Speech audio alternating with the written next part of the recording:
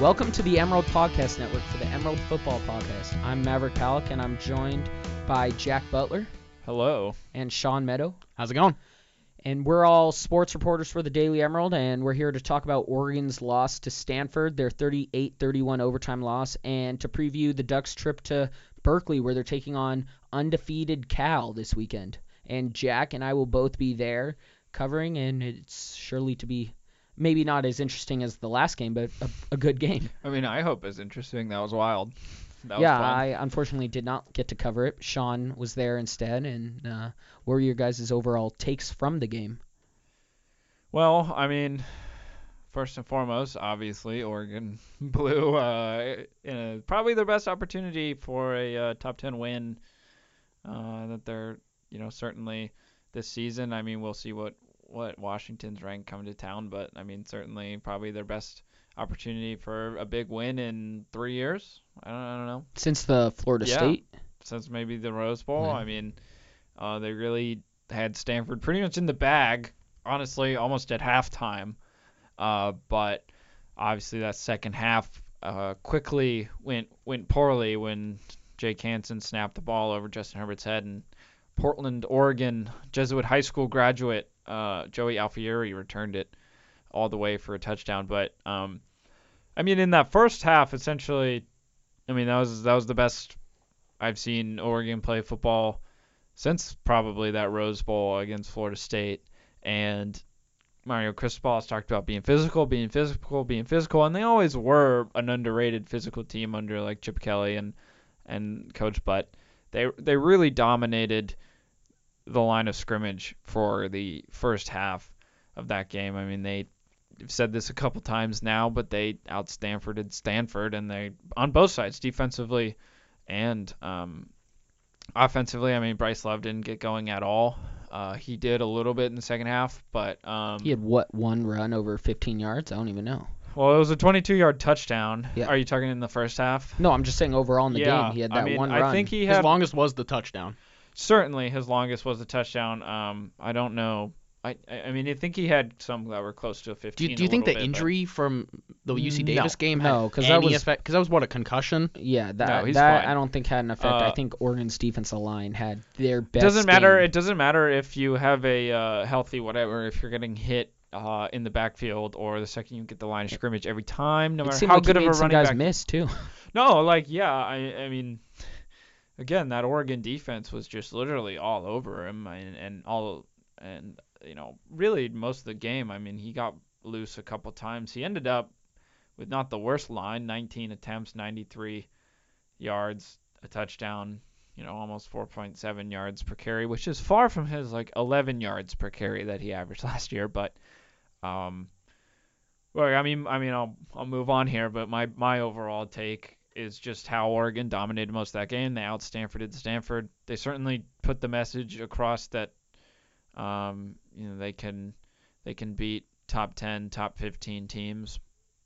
Now they need to finish, and they need to clean some. Now they need to beat a top 15 Right. team. They need to clean some pretty stupid stuff up, I might say, but that overall that was my takeaway. Obviously, I think it's hard to argue that Oregon really let this one slip. I mean, Stanford definitely had to earn their way back too, and did some really good things, which I want to touch on. But I mean, Oregon blew it. I don't think they're. I mean, players have said that too. So. I mean, yeah, Oregon, I think, every single player would be the first one to say that they should have won that game. And Justin Herbert was even saying that it's a tough game, but we're going to learn from it and come back from it. And they should win this week. I think even with the betting line, it says they should win this week. I think the players know that. And just going back a little on the defense, I don't think I've seen the Oregon defense play this well yet in my 4 years at Oregon. I'm a senior now, and I mean, obviously the first 3 years was simply put horrendous to watch. Or 2 years, I'd say. Last year was a good defense. Okay. Not last year. Last year they were good. But this game they played great. Kailana Apelu, I think, had one of his best games. 1.5 tackles for a loss. Justin Hollins had 2 tackles for a loss, including that forced fumble. And Isaac Slade Maudatia was also all over the field. I think the linebackers had a great game. I mean, I think that has partially to do. Look, Stanford it's sort of this ironic twist. Stanford is one of actually the worst rushing teams in the Pac-12. They're 11th in yards per game. They're only 104 rushing yards per game. Because they didn't have Bryce Love for, what? One game. 1.5 games? Or No, one game. when did he leave against USC? Like the very end. Oh, okay. But even then, I mean, they struggled to get the running game going against San Diego State. They struggled to get their running game going against USC. They didn't have him for UC Davis, where, yeah, he probably could have put up some, padded his stats a little. But, I mean, they only have like 3 rushing touchdowns on the year. And really this passing game has bailed Stanford out all year long. And When's the last time you said that? Relative Stanford watcher, Jack Butler. I mean, probably not since the Luck days, I would say, because Hogan was better than I think people gave him credit for. But, I mean, certainly past 2 years, Keller Chris / Ryan Burns, it was far from. I don't even think it was the Stanford quarterback, Costello. I mean, he was just chucking it in the air. It was basically Sean Meadow, let's throw a Man United thing in. It's like when Fellaini's on the field and they just throw it in the box. That's what they're doing. They're just throwing the ball up in the air. I think there's probably like 2 listeners that know what that means. Yeah. But and it's Sean and I when we listen to this exactly later. when you listen to this later. No, I mean Costello, 19 to 26, 327 yards, 3 TDs, no picks. That's an amazing game. And I mean, you were talking about the Oregon defense, and they did really well, and they stopped the run really well, but you can't teach height. You either have it or you don't. They didn't defend the pass very well, and I think Stanford figured that out partially because of necessity, because they started to need to pass it because of the clock. But, Caden Smith, 6 receptions, 95 yards. J.J. Arcega-Whiteside, 4 receptions, 84 yards, 2 touchdowns. Colby Parkinson, 3 receptions, 50 yards, 1 tipped to himself over Diamador. Diamador didn't get a piece of that. I thought he got a piece of that. No. I don't think he did. Parkinson just sort of. I think he popped it up to himself. Unfair. He just volleyball set it into when himself. When I was watching that, all I thought was like, man, that's like Shaq being guarded by Nate Robinson. Well, look, that's like fun. Going forward, there's not a lot of teams that are going to be able to do what Stanford Cal did is with their 6'7" tight end. Okay, probably not nearly as good as Caden Smith or Colby Parkinson, or Ian Bunting. Yeah, Ian Bunting from the Michigan transfer. But what? I mean, Oregon's secondary is a little small outside of Nick Pickett and Javon Holland. I mean, Ugo corner turned safety, and Thomas Graham and Diamador aren't necessarily those sort of long, lanky corners that have been trending recently. So, I mean, defense was good, but needed a little improvement in the second half. I think that secondary for Oregon was just a lot smaller than the Stanford players. That's just what's going to happen. The receivers and the tight ends. That was something we knew was going to be playing a role going into the game before we even got to game day, and it did play a role. I think it's exactly right, Maverick, when you said it's just like tossing the ball up there for him, and that's what it looked like. But back at the line, I mean, they shut down the run game, and I think that's a big sign for Oregon when they play against teams later on in the season where they're going to have to, where maybe the receiving core for opposition isn't as good as what it was for Stanford in the game this weekend. So, I mean, I look at Jordan Scott. He did well, I think. He did extremely well. The stats aren't going to show it because he's just got 2 tackles, but he was phenomenal. I think nose guard is the most underappreciated position. Oh, absolutely, and I think Jordan Scott was brilliant. It's can be a statless position too, He had 4 guys on him at one point. Yeah, and look, there was an interesting bit of statistical information that came out. I think in Chantel Jennings of The Athletic wrote a little piece about the game. I think today we're recording this Tuesday, 7:30, FYI. At night, 7:39. Yeah, no, we are college students. We're not getting up at 7:39 a.m. to record a podcast. We also had class today, so. Yeah, well, but interesting. I mean, the Stanford O-line is a little beat up with some injuries. They got, their starting right tackle, A.T. Hall, was questionable. He didn't play a lot at all in the first half, but they but they started to put him in there a lot more in the second half. And with A.T. Hall at right tackle, they moved Nate Herbig back to right guard, so his natural position. So with A.T. Hall, Bryce Love, 8.4 yards per rush, instead of the 2.5 yards per rush that he got without A.T. Hall in there for Stanford. I think two sacks allowed without A.T. Hall. And obviously, like, look, A.T. Hall didn't play majority of the snaps, so, like, there's some statistical, like, this isn't necessarily a absolutely perfect stat, but that's also interesting. But the Stanford offense did get a little better in the second half, and I know everyone's going to talk about how Oregon blew it, and they did. Yeah. And they did.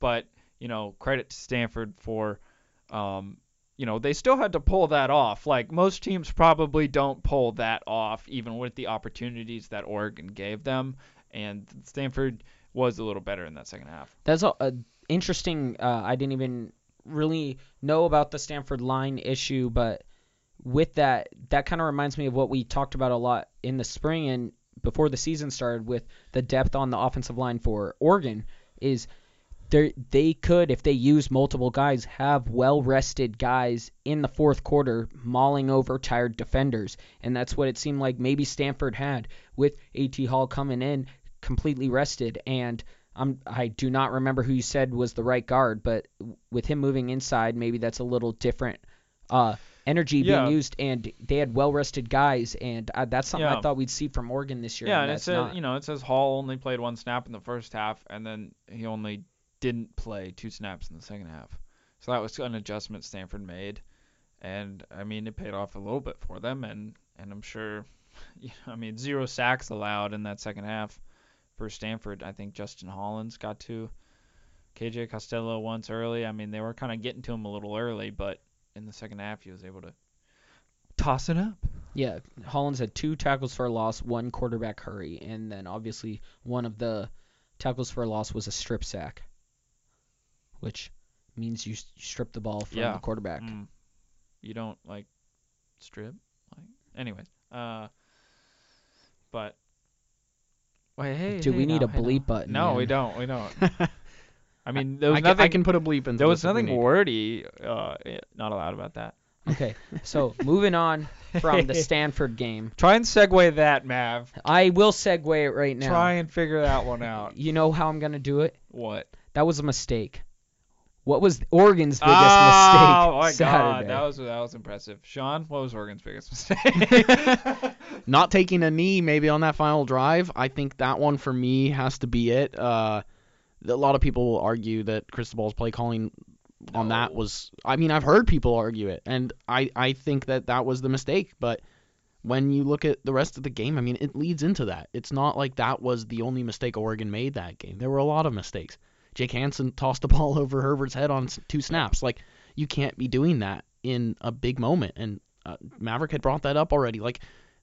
Or you guys had talked about that, and you talked to Jake Hansen at practice today, Jack. And the fact that that happened is, it's like there's a chain of events that led to that fumble. So C.J. Verdell is not the man to blame in this at all. Like, there's multiple people at fault in this he is one. a little bit, but of course, but you can't rest all the blame on him. It's not like that was the sole mistake, but I think the mistake was that Oregon at halftime got complacent.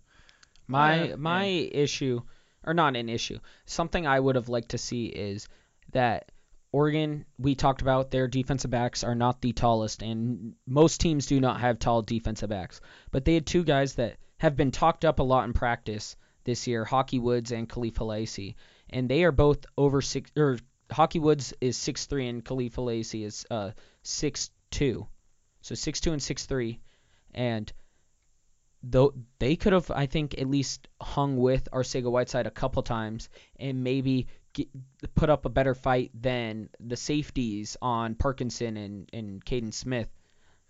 Yeah, I mean. The tight end position was tough because. Yeah, but I think just get the tallest guys because, I mean, on that one wheel route they threw to Bryce Love, it was Jalen Jelks and Troy Dye, guarding him. Well, they didn't complete that one. Yeah, but I like the idea of getting your taller guys involved in the pass defense, but I think they had a couple tall guys that have been praised a lot in this season. So I'm not like just pulling out random guys that are tall. They both have had some playing time and have been the first guys off the bench when Oregon is blowing out the other team. And when Diamador was down with that quick injury, it was Halasi and Hockey Woods that were coming in. Yeah, I mean, obviously we don't know the level of confidence that the coaches truly have in But it was them. nothing against Thomas Graham and Diamador Lenore's playing skill. They're both very talented. It's just it was physical. They were just not tall enough to guard these players. Right, and it's interesting because it's not that this was Jim Levitt's and that coaching staff's first rodeo with J.J. Arcega-Whiteside or Colby Parkinson. They both scored multiple. Well, Colby I think had one. No, they both had two. They both had 2 touchdowns last season in Stanford, and obviously, quite similar. I mean, just kind of fades, box outs that happened. I think last year not ready for that. I think last year there was an interesting stat that last season that Stanford ran in like 0 receiving touchdowns. They were all caught in the end zone, and I mean, they've had 1 or 2 this season, but. Yeah, I mean and I think towards once J.J. Arcega-Whiteside had 1 or 2 where they went to a couple fades to him in the end zone last year, they brought out I think Tyree. They put Tyree on him, Tyree Robinson, who was the bigger safety they had last year. I mean, certainly an adjustment they made there, and I'm sure they made adjustments. But look, at the end of the day, Stanford kind of went out there and won it as well. So. Biggest Oregon's mistake. I mean, what's our views on the clock management? I mean, I think that. Well, that's what Sean said. Yeah, I think that whole sequence is. Yeah, but I think that's been covered enough. I think there was some mistakes. Are we 3 for 3 that after Herbert gets that first down, not touchdown, first down on that 3rd and 4, like just under 2 minutes left.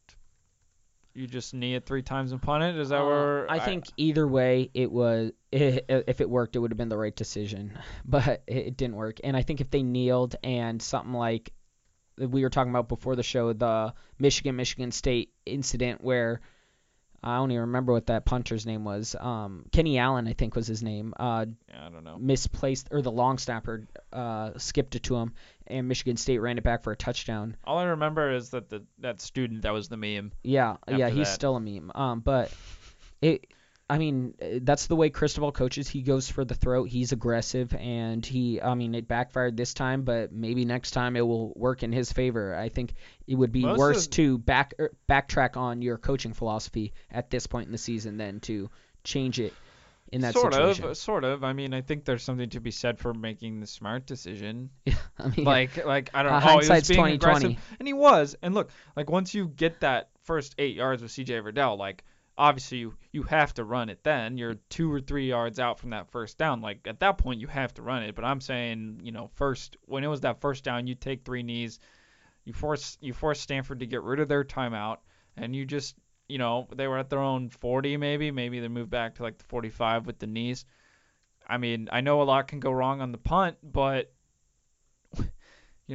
what happened? There's too many what ifs, I think, that we're talking about when it comes to that. Sure, but I think how many, I have no problem running the ball in that I have situation. a little bit of an issue running it on that first down, but obviously once you get those 7-8 yards like C.J. Verdell did, like you have to go for that first down. It's just a tough situation, but I mean they lost, it's over with, and now they got to beat Cal. Oh, you sound like one of their players. Well, I've been listening to their like Shane Lemieux on the podium after the game. They're right. I just wrote about this, so I've heard I think 12 interviews about this game in the last 3 hours, so it's kind of on my mind right now. But let's focus on Cal. That's what this podcast is meant for. You guys did a post-Stanford podcast already. Yeah, a little 15-minute This is on spiel. Cal. And no, this is half Stanford, half Cal. Okay, well it's Bay Area. So actually, probably mostly Stanford because. We've gone pretty long. That's far more interesting. Cal does pose a couple matchup, I wouldn't say issues, but interesting matchups for Cal. They do have 3 quarterbacks. I'm not sure if Ross Bowers, the guy that was the quarterback last year, who I have said is good, he will not play probably because he has not been good. He played one game. It will most likely be Chase Garbers, who is the dual threat quarterback, I would say, and then Brandon McIlwain, who is the running quarterback. Both have, Garbers has thrown for 449 yards and 6 touchdowns, and then both have over 100 rushing yards, with McIlwain leading Garbers by 3 yards with 129. And pretty much the only other real offensive weapons are Patrick Laird, the running back, who has just 144 yards and is averaging under 3 yards a carry. That's not good. That's what Bryce Love was averaging before A.T. Hall was in. That's what you said. So they should have no problem stopping that. And then receiving, it's Jordan Duncan and Kanawai Noah. And both are not real barn burners. Neither are taller than 6'3", so I'm sure Thomas Graham and Diamador Lenar are happy. So what do you guys really see other than that?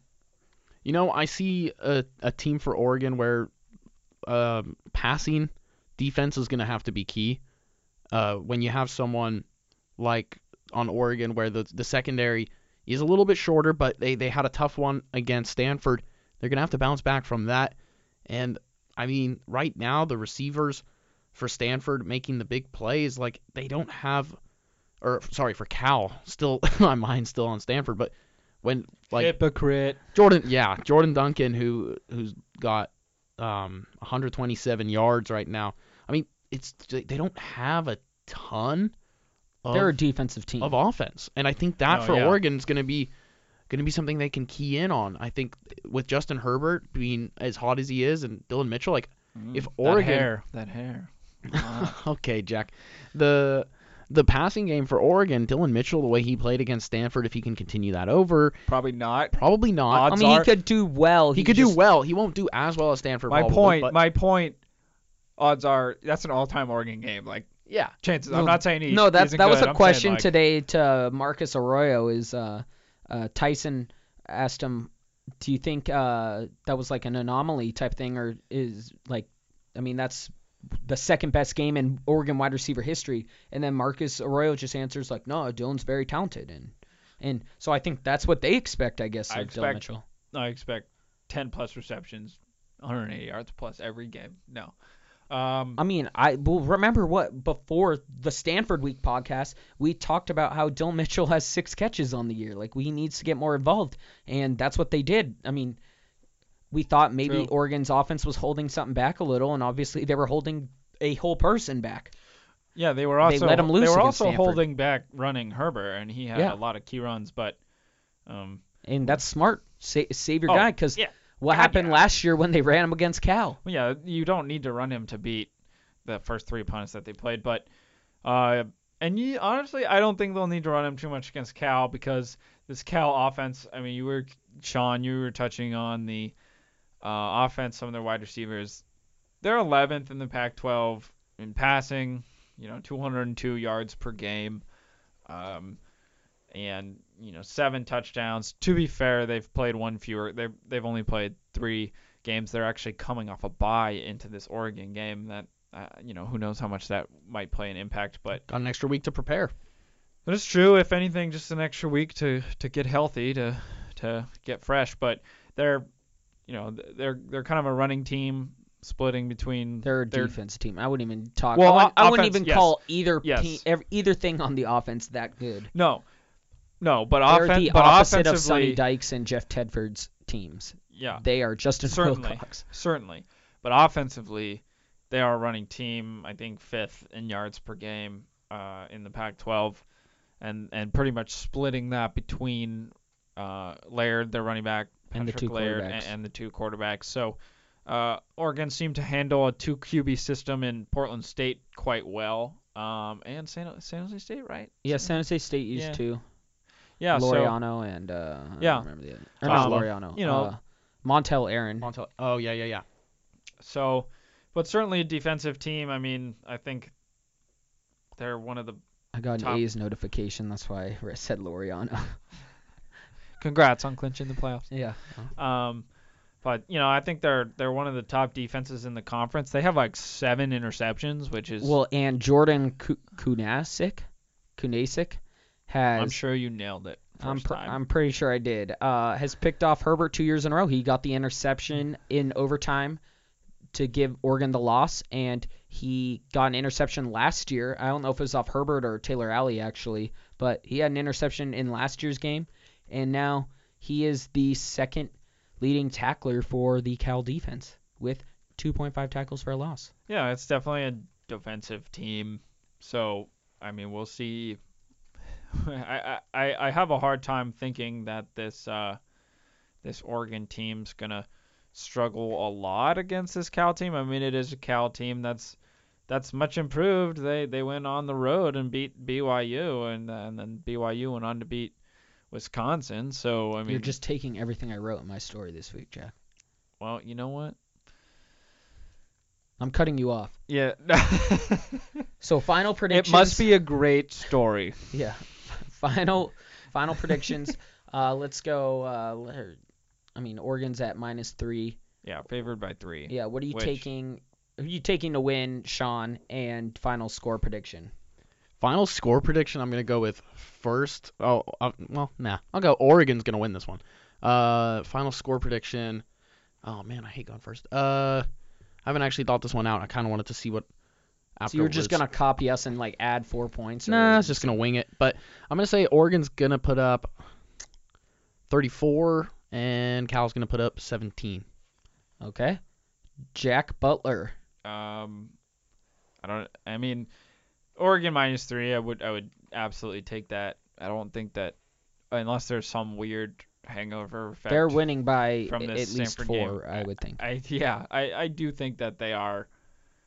Even on the road, I mean, they were awful on the road last year. Most of that was with Burmeister, but I think on the road, first road game to be fair, but I think they'll go down and they'll handle their business. And I don't know, I don't know a score, but Oregon by 17. So 34-17. Sure. That's Hey, what Sean copycat. picked. So I said it was gonna be close. Well, Sean was just gonna bandwagon on me, so I just bandwagon off Sean. No. Earlier this week, I said it was Maybe. going to be close, like a touchdown game. 31-24 was my original prediction for Oregon to win. But I think the way the players seem this week, they seem a little nervous, and I think that will make them play a little better. I think. Well, I think this is who knows? I think this is the first time they're going to play in this system scared, and I'm kind of excited to see that as a viewer for this game. And I think Oregon's going to win 38-20. 18. But they give up a garbage time touchdown. I think it's 38-13, Oregon. and they give up a garbage time touchdown. Well, wild. So almost 25. Can I add? Yeah, 25. Well, I don't know. Well, that'll do it for us. For more Emerald content, go to dailyemerald.com, where you can read stories and listen to more podcasts. Subscribe to the Emerald Podcast Network wherever you get your podcasts, or listen to them at dailyemerald.com. Thanks for listening. Bye.